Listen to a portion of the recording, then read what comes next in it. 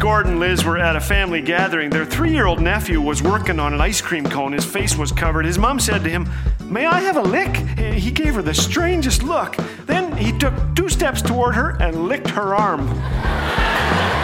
Thanks for joining us today. You're listening to Laugh Again with Phil Callaway. Our daughter-in-law, Raylyn, was getting ready to cut the grass in the backyard. Her daughter, Sophie, helped her clear obstacles out of the way, and with 2-year-old Sophie a safe distance away, Raylyn began mowing the grass. Now, Sophie is bright for 2. Hey, she's related to me. You never know what she's going to say. Raylyn somehow managed to run over an object that stopped the lawnmower dead. "Oh no, Mommy," said 2-year-old Sophie.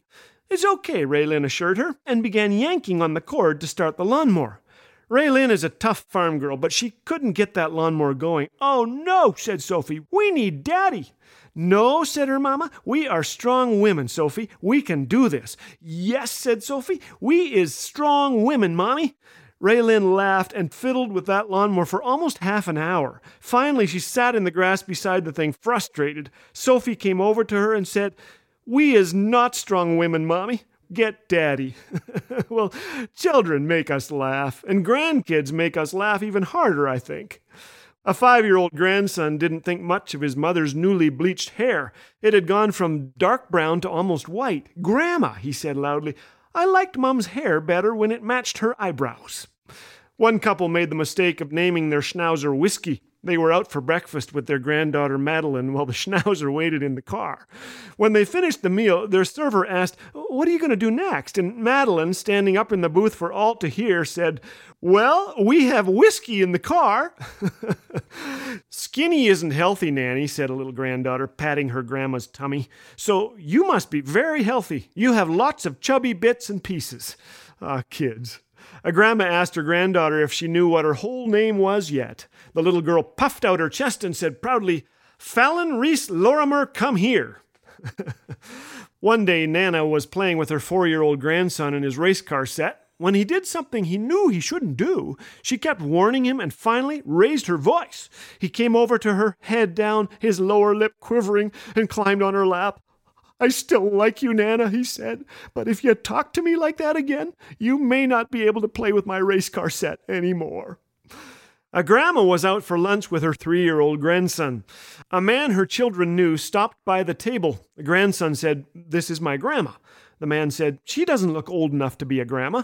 The grandson replied, "Oh, she's old enough." A 3-year-old granddaughter asked her grandma, "How old are you?" "How old do you think I am?" Grandma asked. 10. "You are 10. "Nope," said Grandma. "I'm soon going to be 60.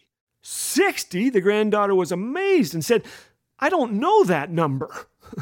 One more from a 4-year-old. This is a 4-year-old granddaughter who was told by her grandma that she was growing up too fast and needed to slow down. "It isn't my fault, Grammy," she replied. "It's Mom's fault. She keeps giving me all those birthday parties." Well, you know, one of the greatest surprises in life is how quickly those birthday parties sneak up on us.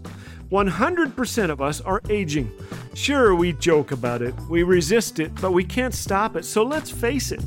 Each of us, whatever our age, must ask 2 things. Number 1, am I ready for the end? And number 2, am I using these brief days to love God, to serve Him, to serve others? Here's my prayer today. Thank you, God, for the laughter children bring. Thank you for your promise of joy forevermore to those who trust you. Amen.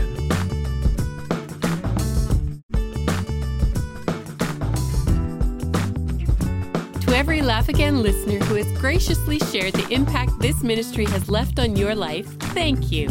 We cherish all your words of encouragement. Like Dave, who recently wrote, "Your videos have really helped to encourage me in a difficult season of my walk with the Lord."